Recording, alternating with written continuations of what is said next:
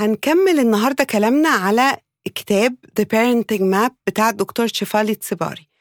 النهاردة Part 10 من الكتاب وداخلين على Stage 3. الستيج دي اسمها From Conflict to Connection، من الصراع والتعارض للتواصل.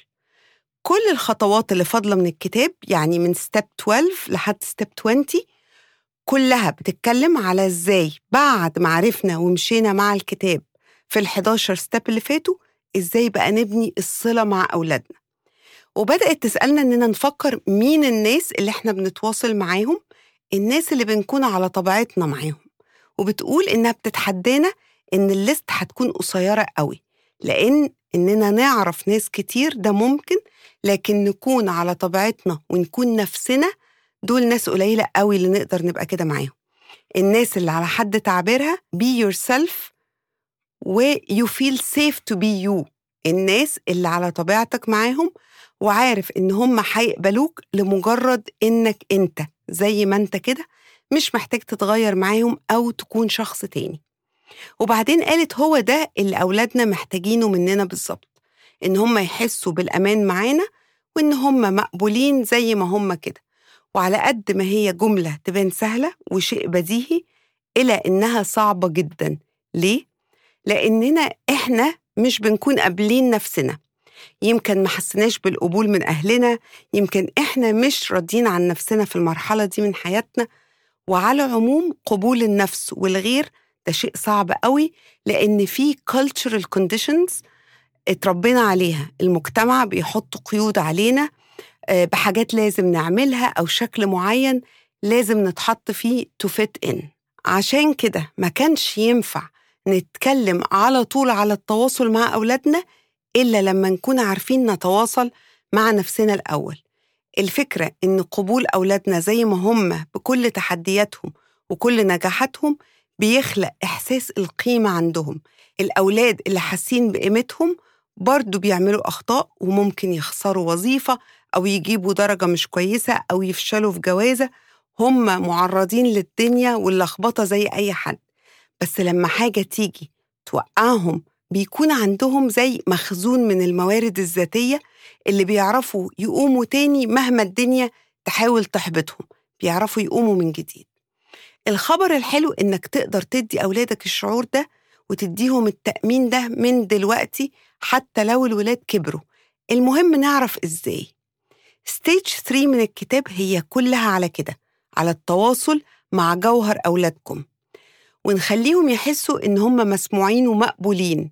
هي خطوات قد كده مهمة ومحتاجة وعي وشغل داخلي من الأهل. محتاجة أهل الانر تشايلد بتاعهم هيلد، محتاجة أهل ناضجين. ستيب 12 اسمها Learn Kid Psyche، يعني نتعلم نفسية الطفل. لازم دكتور شيفالي تبدأ بسؤال عميق جدا، والسؤال في الخطوة دي Do you know who your kids؟ يعني أنتوا تعرفوا مين هم أولادكم؟ جوهر شخصيتهم their true self. بتقول إن إحنا دايماً بننشغل في تربيتهم وتعليمهم الصح من الغلط من غير ما نعرف نفسيتهم وشخصياتهم. وإحنا طول النهار بنعمل لهم حاجات، طول النهار مشغولين بالحاجات دي، بس حقيقي بننسى نتعرف عليهم ونتواصل معاهم. الأجيال اللي سبقتنا كانت كده برضو، بيحتفلوا بدرجاتنا، بانتهاء تعليمنا، بجوازنا، بأننا نجيب أطفال، بأننا ننجح في حياتنا في إطار معين، بس محدش احتفل بجوهر شخصياتنا. طب إزاي نشوف جوهر شخصيات أولادنا ونحتفل بيهم؟ دكتور شيفالي بتقول إن التناغم هو شيء لازم وضروري نكون عليه كل يوم. يعني إيه؟ يعني لما نعمل tuning in ونشوف أولادنا for who they are، بيساعدنا تديزاين الطرق الأمثل عشان نربيهم، وبنعرف نفصل لكل طفل الطريقة الصح عشان نوظف طاقتنا صح اللي أولادنا فعلا محتاجينها. التناغم مع أولادنا هيتم إزاي؟ بخطوات. أول خطوة وأهمها هي الويتنسنج أو المشاهدة، مراقبة الأولاد ومعرفة إيه اللي بيحبوه، إيه اللي بيزعجهم، عالمهم الداخلي عامل إزاي. كل ده هنعرفه لما نراقبهم من غير ما نحكم عليهم، مراقبة عشان نتفرج عليهم ونلاحظهم ونحاول نفهم شخصياتهم. دكتور شيفالي بتقول إن الولاد طول الوقت بيحاولوا يعبروا عن إحساسهم لينا، إحنا اللي محتاجين بس ندي فرصة إننا نسمعهم ونفهمهم. إحنا طول النهار بنسألهم أسئلة من غير ما نسمع ردهم ومن غير ما نراقب تصرفاتهم عشان نفهمهم. ده حتى البادي لانجوج بتاعتهم هتقول لنا كتير قوي عنهم، إحنا بس محتاجين نراقبهم صح. بتقول مجرد ما نراقبهم وهم داخلين علينا من المدرسة من طريقة مشيهم ممكن نعرف حاجات كتير قوي من غير ما نسألهم أسئلة مباشرة، لأننا عادة لما بنسألهم خصوصاً وإحنا خايفين أو متوترين الولاد بيهربوا من إن هم يجاوبوا علينا. والولاد عامة بيكونوا شخصيتهم من ال6 برود كاتيجوريز دول. أول شخصية The Anxious Explorer، المكتشف أو المستكشف القلق أو القلوق، وده اللي بيكون أو بتكون، أنا على فكرة هقول ده يمشي الكلام ده على البنات طبعاً والولاد. الشخصيات بتكون شخصية حساسة للبيئة اللي هم فيها، سهل جداً إنك تثيرهم بأقل التريجرز، خيالهم واسع جداً، بس دايماً بيفكروا في الورست كيس سيناريو، محتاجين أهل هاديين عاقلين عشان يعرفوا يحتووهم. تاني شخصية The Hyperactive Explorer، المكتشف أو المستكشف الحركي، ده اللي بيكون على طول بيتحرك وبيكتشف الدنيا على دماغه أو طريقته، كثيراً جداً ما بيكسر القواعد، دايماً بيتقال عليه معارض أو مش بيقبل الرولز. دول اللي بعد كده بيتصنفوا إن هم ADHD، محتاجين أهل يحترموا حركتهم ورغبتهم في الحركة، مش يخنقوا روحهم اللي هي محتاجة تنطلق. ثالث شخصية الأوفر دور أو الأوفر بليزر، ده الطفل المعطاء أو اللي دايماً بيكسيد الإكسبكتيشنز. طبعاً ده الطفل اللي كل الأهل بتحلم بيه، بس عادة بيجي عند مرحلة في حياته بينفجر لأنه على طول بيحاول يوفي توقعات اللي حواليه منه، فبيكون تحت ضغط رهيب.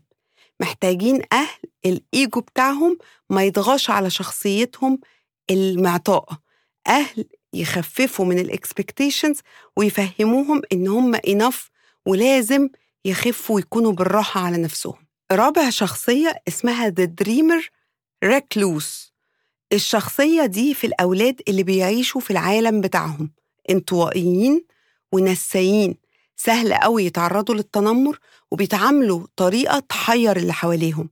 دول محتاجين أهل ما تحاولش تضغط عليهم تفت في قالب معين اللي هو القالب الدارج يعني.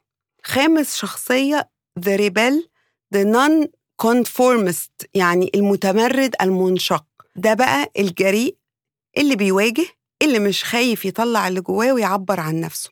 بيحصل لهم شات أوف لما حد ياخد الباور بتاعهم، وبيتمردوا لو حسوا بعدم احترام من اللي حواليهم ليهم.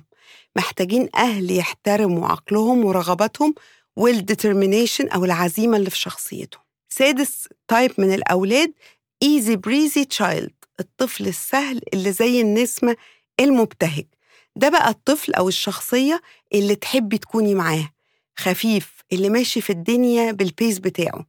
محتاجين أهل مش بيزقوهم ينجزوا عشان ساعات بيبانوا إن ما عندهمش طموح. محتاجين أهل يثقوا في الطريق اللي هم عايزينه لنفسهم على المواعيد الخاصة بيهم. معرفة فين أولادنا من ال6 شخصيات دول مش الغرض منهم الليبل خالص، لأ، معرفة شخصياتهم بيساعدنا ويعرفنا إزاي نساعدهم في دنيتهم، مش عشان نغيرهم، لأ، عشان نطلع ونساعدهم يطلعوا أحسن ما فيهم. طبعاً بعد ما شفتوا ال6 شخصيات دول هتحاولوا تعرفوا كل طفل من أطفالكم مين فيهم. كلنا أكيد وإحنا قاعدين بنسمع كده already بدأنا نعمل ريفلكشن على أولادنا. بعد ما عرفنا التشايلد أو الكاركترستكس أو السايكولوجي بتاعت أولادنا، ستيب 13 اسمها spot your kids ego. وزي ما شفنا في ستيج 2 لما كنا بنلبس الإيجو ماسك إحنا كأهل، الأولاد كمان بيلبسوا الماسك بتاعهم. الشطارة هنا إننا نراقب الأولاد من خلال انفعالاتهم وسلوكهم من غير ما نكون إحنا لابسين الإيجو ماسك بتاعنا، ده هيخلينا نشوف ونفهم الأولاد دول أكتر.